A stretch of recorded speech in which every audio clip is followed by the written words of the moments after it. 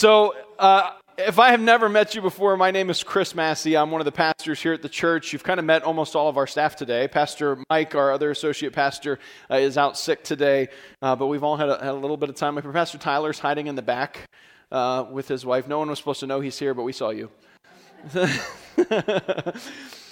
And just really excited to be able to be together and to worship together. We're so glad, on a day like today when it's sunny and beautiful, you could have chosen to go do anything, but you said, I want to spend some time with my family. I want to spend some time with my church family and with Jesus. And that is such a precious gift to be able to share together. If you are visiting, I'd love to let you know that after our service, right out these doors, we'll be meeting for our Dunkin' with the pastors. And if we've never had a chance to do that with you before, sit down and get to know you. We would love the chance to just meet you for a few moments one-on-one and get to know each other a little bit. Plus, you get some free donuts. So if the pastors aren't enough to allure you, free donuts. That's all I'll say. All right? Well, really want to get into a message this morning, this week and next week that kind of has been on my heart lately.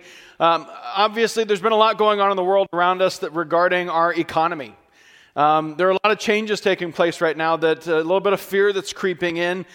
Prices seem to be going up. Wages don't seem to be enough. We're watching all these different things in the markets and investments and retirements, and we're starting to get to that kind of uncomfortable place of where are we going to go from here. We're hearing more and more about families questioning, how am I going to make it? Right? I know my wife and we went grocery shopping together on Friday. We don't typically get to do that, but we spent so much money on groceries, just as we're not shopping next week. So kids, I'm sorry. It was your mom's idea. But, it's amazing to me what it costs to just feed your family anymore. It's amazing to me to look at the statistics in our nation of the fact that 77% of families in America are living paycheck to paycheck. And probably of that 77%, there's probably half of them that are living from paycheck to 4 days before paycheck. And it's a difficult time. And I think it's really important for us, though, to know that there is a biblical perspective on economics. God has given us a kind of a roadmap, if you will, of what it means to serve Him with our wealth, with our finances, and how we can give to Him. And I want to kind of, in the onset of this, talk to maybe those of you who in here might be thinking, here we go, it's a fundraiser. We're not talking about a fundraiser this morning. How many of you ever listen to K-Love? Listen to K-Love? Yeah, so this week they've been doing their pledge drive on K-Love. I typically turn it off because I don't want to hear that. And we were in the car one morning this week on the way to school, and I said out loud to the kids, I was like, oh, they're just asking for money. I don't want to listen to this. And I think Meredith in the back goes, Dad, we literally do that at church every week. So don't turn me off, okay? But it's just an interesting perspective, just an interesting idea to me that I think for a lot of us, when we talk about the concept of giving, when we talk about the concept of being obedient to God in our finances, His plan for our finances, it looks more to us like a fundraiser. So I just want to say in the very onset here, this is not about a fundraiser. The church, we're doing okay. We just put on a brand new roof, and we're living a little bit more by faith now than we were before. But we're trusting the Lord. But God is faithful, and what this is really about, please hear me in this, or as someone once said, put on your listening ears. Please hear me in this. This is about you being blessed.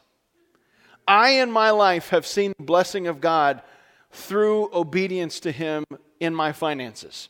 I could literally stand here for the next 40 to 45 minutes, an hour. I'm sure that there are people in here who could do the same, telling you story after story after story of God's faithfulness through obedience within your finances. And here's the thing, I watch a lot of people who struggle. And there's always this thought that, well, I'm struggling, what I need to do is make more money. What I need to do is get a better job. What I need to do is this. And I want us to look at what the Bible says that we can do. When we're going through economic uncertainty, how do we manage our dollars and cents? How do we manage our finances God's way? A lot of this, and we'll look at this week and next week, comes from Matthew chapter 6, verse 24, and Jesus is speaking, and He gives this very poignant lesson to His disciples. He says, no one can serve two masters. Either you will hate the one and love the other, or you will be devoted to the one and despise the other. You cannot serve both God and money. It's this question that just comes to our core. What is the perspective of wealth? How does God's view of money differ from mine? How does God see finances? I think for us, we look at wealth as something to be attained. Let's just be real honest for a second here. How many of you on a car ride or two have daydreamed about winning the lottery? Right? Right? It's a wonderful thing to do. Nothing else is going on in your brain that day. You've got some extra space, or maybe you're dealing with something that's going on, and you're just telling yourself, man, if I could hit that big mega whatever jackpot, things would be great. We'd have all the money we need. I wouldn't have to stress anymore. Probably some of you, tell yourselves, as I used to when I was younger, Lord, I'm telling you, if you blessed me like that, I'd be so generous. I'd be blessing everybody. I'd be, free Corvettes for all. But here's the thing. God knows our hearts, and He also knows that when we learn how to be faithful in the small things, then we're prepared to be faithful in the big things in our lives. But we dream about this because we think all of our problems can be solved with more money. We look at wealth as something to be attained, but God's perspective of wealth is that it's something to be bestowed. God says, I want to bless you. And I don't know if anybody's ever told you that before. I'm not a prosperity preacher, that everybody is going to have millions of dollars in their bank. I made the mistake this morning of saying that God's going to give us all Cadillacs. That's probably not going to happen. But somebody said they wanted a Range Rover instead. I don't know. If Cadillac's not good enough for you, whatever. But this is not about prosperity. This is about obedience and getting to the place where God helps us to realize that being rich is not about how much money is in our account. It is about being in the place of blessing where God is taking care of us and watching over us. And so I wanted to look at this because where this really comes from is when the children of Israel were about to enter into the promised land. In Deuteronomy was where we're going to start this morning. That they're receiving this promise from God. You're about to get all of this. It's going to be amazing. And I want you to know when I start giving you these things, here's how you're going to manage it. So in Deuteronomy 14 verses 22 to 23, he says this. You must set aside a tithe of your crops. 1/10 of all the crops you harvest each year. Bring this tithe to the designated place of worship, the place the Lord your God chooses for His name to be honored, and eat it there in His presence. This applies to your tithes of grain, new wine, olive oil, and the firstborn males of your flocks and herds. Here's the really important part here at the end. Doing this will teach you always to fear the Lord your God. Now, if you continue to read a little bit further, he says, hey, if it would be really cumbersome for you to bring all of your flocks and grain and everything to the place of worship, no worries, just sell all of that off. You can bring money with you, and when you get there, buy whatever you want. But here's why. I want us to sit down and feast together. I want us to sit down and celebrate together and to be able to enjoy a moment where we say, look what the Lord has done. That was God's whole intention behind this concept of tithing and giving to the Lord. It was not a fundraiser for the early church. It was not so that the priests and the prophets could be taken care of, though we do see in Deuteronomy that he says all the time, the Levites, which are the priests, he says, remember that the Levites among you, they did not get an inheritance. Their inheritance is whatever the Lord gives them through you. But this is not about raising money. This is about God saying, I need you to have a perspective. And we're going to dig into this a little bit deeper here. But this perspective is on what matters most to me. What are my priorities? What do I really believe in? Do I believe in Visa and MasterCard? Do I believe in the all-American dollar? Do I believe in my retirement? Or is my hope, my faith in Jesus? Am I going to be surrendered to God in this way? So I want to ask you a question this morning. Are you successful or are you blessed? How many of you would say, I consider myself blessed? How many of you consider yourself successful? Everybody's like, are we allowed to? Like, I feel like this is a trick. Yes, you can. Yes, you can. The Bible doesn't tell us that in order to follow God, we have to be unsuccessful. It's not saying that following God means that we're going to be broke and destitute or that we can never have anything go good for us. But there is a difference between approaching God through or life, I should say, through the purpose of being successful or being blessed. And when we choose to look for the blessing of God, realizing that it is He who takes care of us, that it is He who provides for us, it's not just me and my hard work. But here's what often comes into our thinking. I did it. I'm the one that went to work. It's my blood, sweat, and tears that I get paid for. It's my labors. It's my talent. It's my gift. It's mine. And so God addresses this with Israel a few chapters earlier when he says this in chapter 8, verses 17 and 18. He says that he took care of you so that you would never say to yourself, he's like, you'll never say this, I have achieved this wealth with my own strength and energy. Remember the Lord your God. He is the one who gives you power to be successful. Now, to give you a little bit of history about what's going on when he says this. Israel, 40 years earlier, had been slaves in Egypt. They had nothing. When God freed them from Egypt, you probably know all about Moses and the 10 plagues and all that stuff, but maybe in the fine print that you missed on the way out of town, the people of Egypt were like, here, take our silver and our gold, and just gave them all kinds of money as they're leaving town. And they're like, okay, we'll take it. And they leave and they go out into the wilderness where silver and gold really don't mean a whole lot to them. But while in the wilderness, they had no food to eat. They had nothing. There were a couple times that we see recorded in their story that they had absolutely no water. They had no meat. They had no bread. And time again, God says, okay, you want meat? Don't worry. I'm going to send so much meat that it's going to be coming out your ears and you're going to wish you'd never seen meat before in your life. What? You don't have bread? Go out tomorrow and there's going to be stuff all over the ground that you can eat. They called it manna, which is Hebrew for, what is this? That's literally what it means. The word manna is Hebrew for, well, what is this? I don't know, but it's good. God did that for 40 years for them. And not only that, they had flocks and they had families. And God just continued to cause their families to boom and boom and boom year after year. And they're on the precipice of going into the promised land with all of this incredible wealth. The silver and gold of Egypt, the flocks and herds that have grown up in the middle of the desert, food that has been given to them for 40 years. And he says, I did all of this so that when you got here to the promised land, you wouldn't look at it and be like, I done this. He says, no, you'd have to say, I, God, am the one who have provided for you. And so that's the difference between being blessed and being successful. You can strive after success. I have known people who have driven themselves to near insanity trying to earn more money, to get more stuff, to have more things. But when you come to the place of saying, God, I just want to find contentment in your blessing. I want to be in a place of surrender where I see your goodness surrounding me so that I can hear from you and know from you that you are so good. Church, that's why our finances and the way that we choose to give back to God is so important. God says, do you believe in you or do you believe in me? Do you believe that I'm your provider, that I'm the one taking care of you, or do you believe it's just you? Because I've shown throughout history that I can take ragtag people who are slaves and set them up with everything that they need to be considered the most prosperous people in the world. By the time of King Solomon and the building of the temple, Israel is like the richest nation in the world. From a ragtag group of people who were slaves and just came out of there because God said so.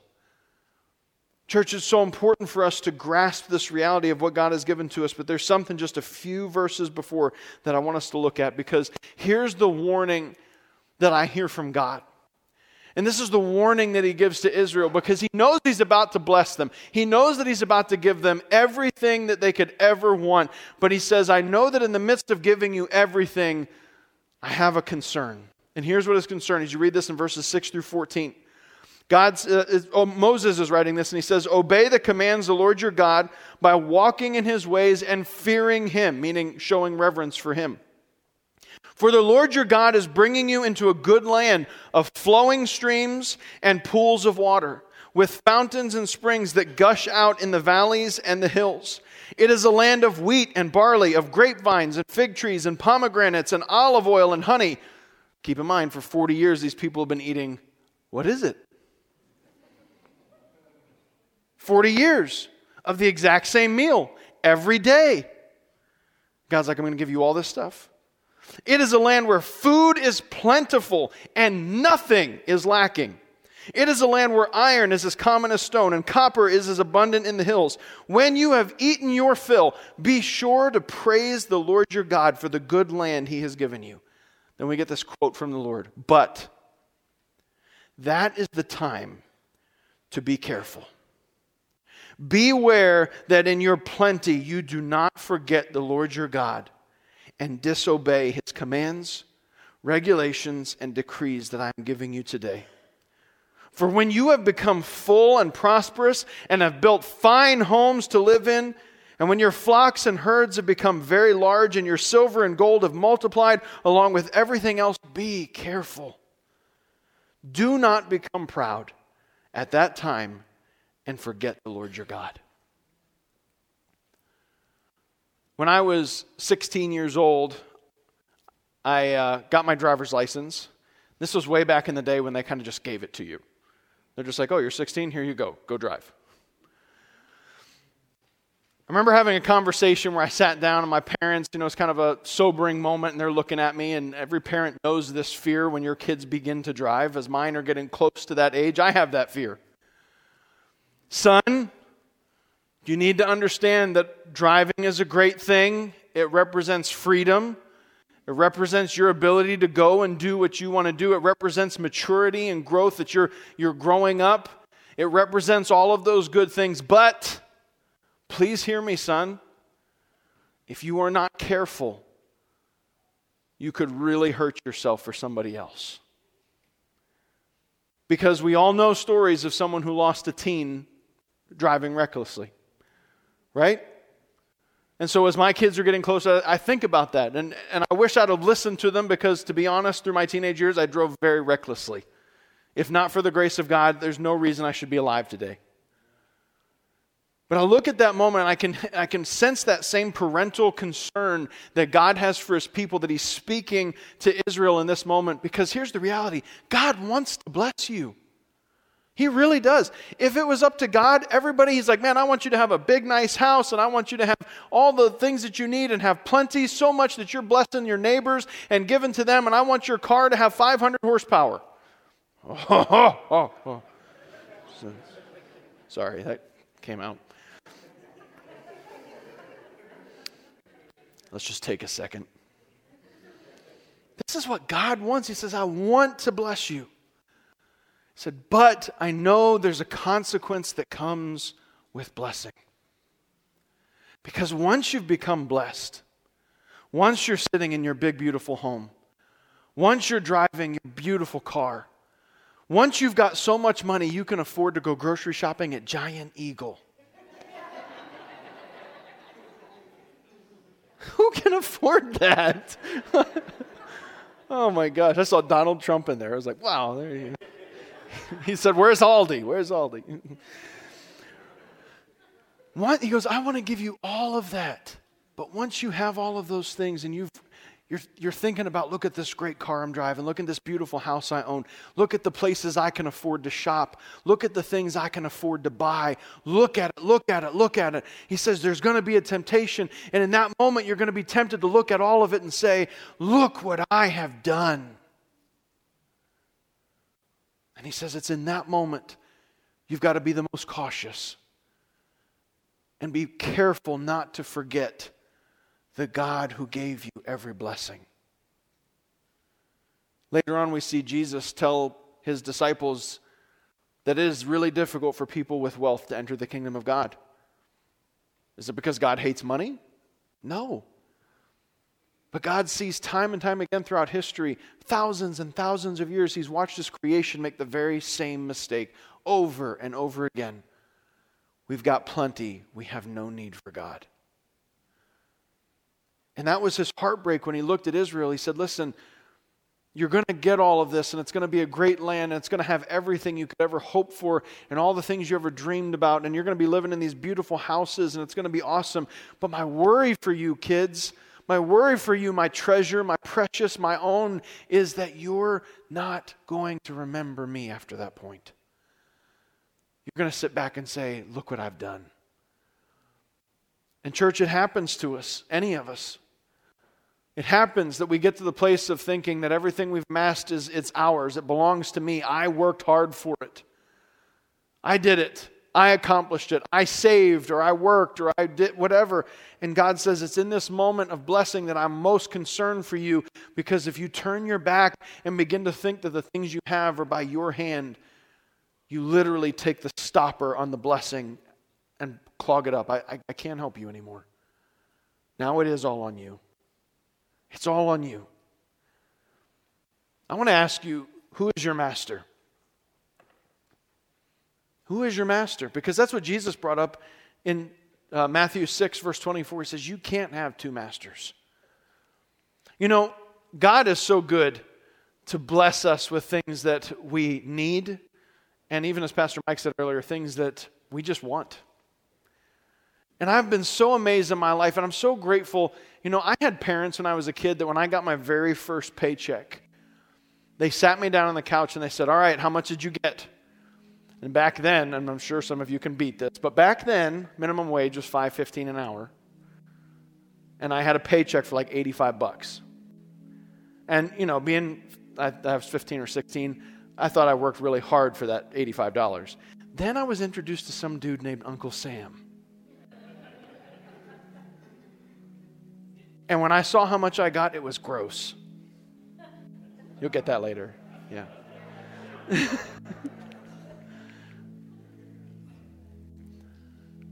My parents sat me down and they said, all right, you just got a paycheck. The first thing you need to do is honor the Lord. And I'm like, honor the Lord? He didn't work at Food Lion this week at the cash register. That was all I'm like, you see these fingers? Magic. I said, no, this is the time that you sit down and you honor the Lord. So I did. After my net pay of like $62, I wrote a tithes check for $8.50. Woo! But I was doing math in my head. I'm like, now I'm down to $54. I worked all week for $54. I'm so grateful that my parents taught me that right then and there because they wanted to instill in me, son, you need to choose right here and now who's your master going to be. With your first paycheck, choose right here and now who's your master going to be. Are you going to be a slave to money? Are you going to be a slave to wealth and jobs and earning? Or are you going to be a person of faith who says, my God shall provide all of my needs? And can I tell you, I'm so grateful that God did that for me. But I know that there's some of you here that didn't have that opportunity. Nobody ever gave you the opportunity to sit you down and show you that the way you prioritize your finances, the way that you give to the Lord, speaks directly to who your master is in your life. And I have been so blessed throughout the years as I watch God time and time again just take care of my family. Listen, we have never gone hungry. Ever. I don't want to say it's as miraculous as Jesus feeding the 5,000, but I can tell you, I look back on times of feeding my family of 5, and I don't know how we made it, but we did because the Lord's good. I don't know. But church, I see a blessing that God wants to pour out on your lives, and it is directly tied to this decision that you need to make. Who is your master? Because God says, I want to bless you. I want to give you everything that will bless you and take care of you. I want to give you abundance. But my worry for you is that if I give you all of those things, you might become convinced that it's actually yours and not mine. And church, God wants us to live in such a way that everything we have is His. Everything that if God says, hey, give this, I'm like, okay, God, take it. It's yours. Take it. You're my master. You're the God that I serve. You're the God that I follow. It is your provision that I believe in. It is your direction for my life that I believe in. I receive the blessing of not having it all be on me, God, because I put it all on you. And you know what? I've never seen God fail me. Ever. And I know that in this moment, as I said before, Satan would love to use this as an opportunity to say, oh, here it is. Here's the big ask, the big give. They want your money. They want your money. Church, I don't want your money. Can I tell you something? I mean this as a promise to you. I've made this promise in ministry for the last 20 years. I have no idea who in this church or any other church gives or does not give. I intentionally do that because I don't want to know. I don't ever want to treat people differently. So your giving is between you and the Lord. But can I tell you this? The blessing that God wants to give you is also between you and the Lord. And I want that to happen. I want to see you blessed.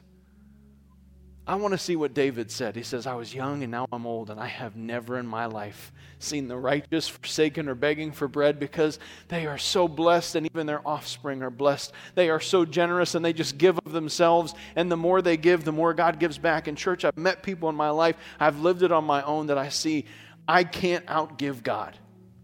Every time I try, He gives it back to me. And there'll be people who look at things that I have, man, how could you afford that? I'm telling them, I can't. I couldn't have afforded it. God was just that good.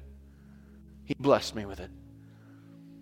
And church, I want that for us. And so my encouragement for you is, we're in economic upheaval, as you're worried about your paycheck, as you're worried about how much your groceries are costing, how much your gas is costing, how much your electric bill is going up, as you're worried about all of those things, as you're sitting in the place where, who am I going to prioritize here? What am I going to give to? How are we going to make it? Can I ask you this question? Who is your master? Because there reaches a point in time where you're never going to make enough money to be satisfied. We watch it all the time. We see people all the time in the news. They have all the money in the world and they're miserable. Because despite our daytime dream that the lottery would fix everything, it doesn't. I choose Jesus for my master. And I can tell you that for my lifetime that I've been doing that, I wouldn't trade a second of it back. That's just how good He is. Will you pray with me? God, I'm so grateful for your goodness in my life. Lord, I just absolutely 100% know, as I look back across my own story, that there have been many seasons that we survived just because of you. It didn't make sense. It didn't add up. But you took care of us anyway. And God, I from my heart, I am so thankful to you. I thank you, Jesus, for your faithfulness to my family. And God, I just pray right now that you would begin to raise up a faith inside of us, God. This very important question that we need to wrestle with. Who's my master going to be? Who is my master going to be? Am I going to be a slave to money and wealth and chasing a paycheck and building an empire and buying the next thing that I hope is going to bring me peace? Or am I going to give in and say, God, I am yours. Everything I have is yours. And anything you desire to give me or withhold from me, I'm okay with it because it's all yours. God, I pray that you would help us to make that decision well. To choose you. To hear the warning that you gave to Israel. That in our blessing we would not sit back and think that we are the ones who have done it. We would not forget you. But that we would use every blessing of our lives as an opportunity to turn back and worship you, fellowship with you, celebrate your faithfulness with you. And we thank you, God, just for how good you are. If you're here today, I'd love the opportunity to pray for you while everybody's eyes are closed and heads are bowed. And maybe you're here today and you think to yourself, I wish I could be more generous, or I wish I could be more faithful in terms of serving the right master, but I don't know how to do it. I know God's going to have to help me, but I want to make that decision. If that's you, I just want to ask you to slip up a hand, because I do want to pray for you this morning. Thank you. Thank you. Many hands across the room. I want to make that decision to put God first. Anybody else? Thank you. Thank you. Can I ask you to stand with me as we close out in prayer together?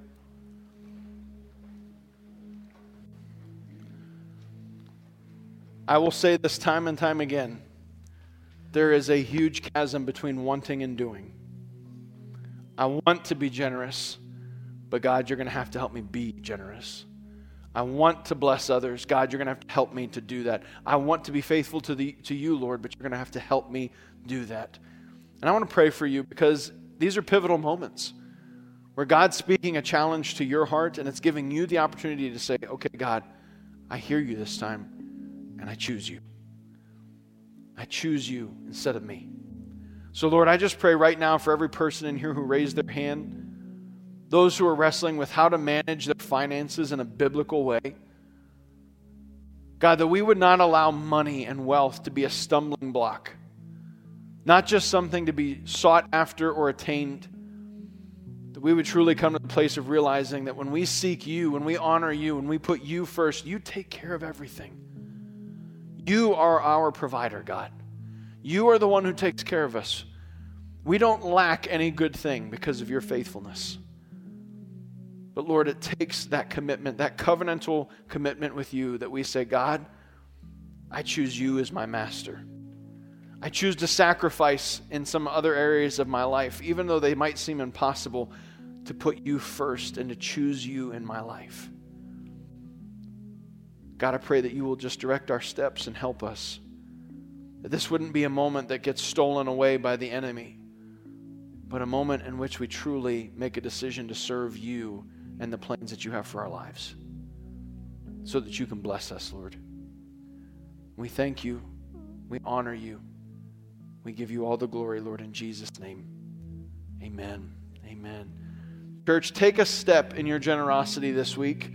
Whatever that looks like, help somebody, bless someone, give something to the Lord to entrust into his hands, because he's faithful and he's worthy of praise. Love on each other and allow the love of the Lord to encourage you today. If you need prayer, our prayer team would love to meet with you in the front this morning to pray with any needs that you may have. But have a blessed day and love on the Lord.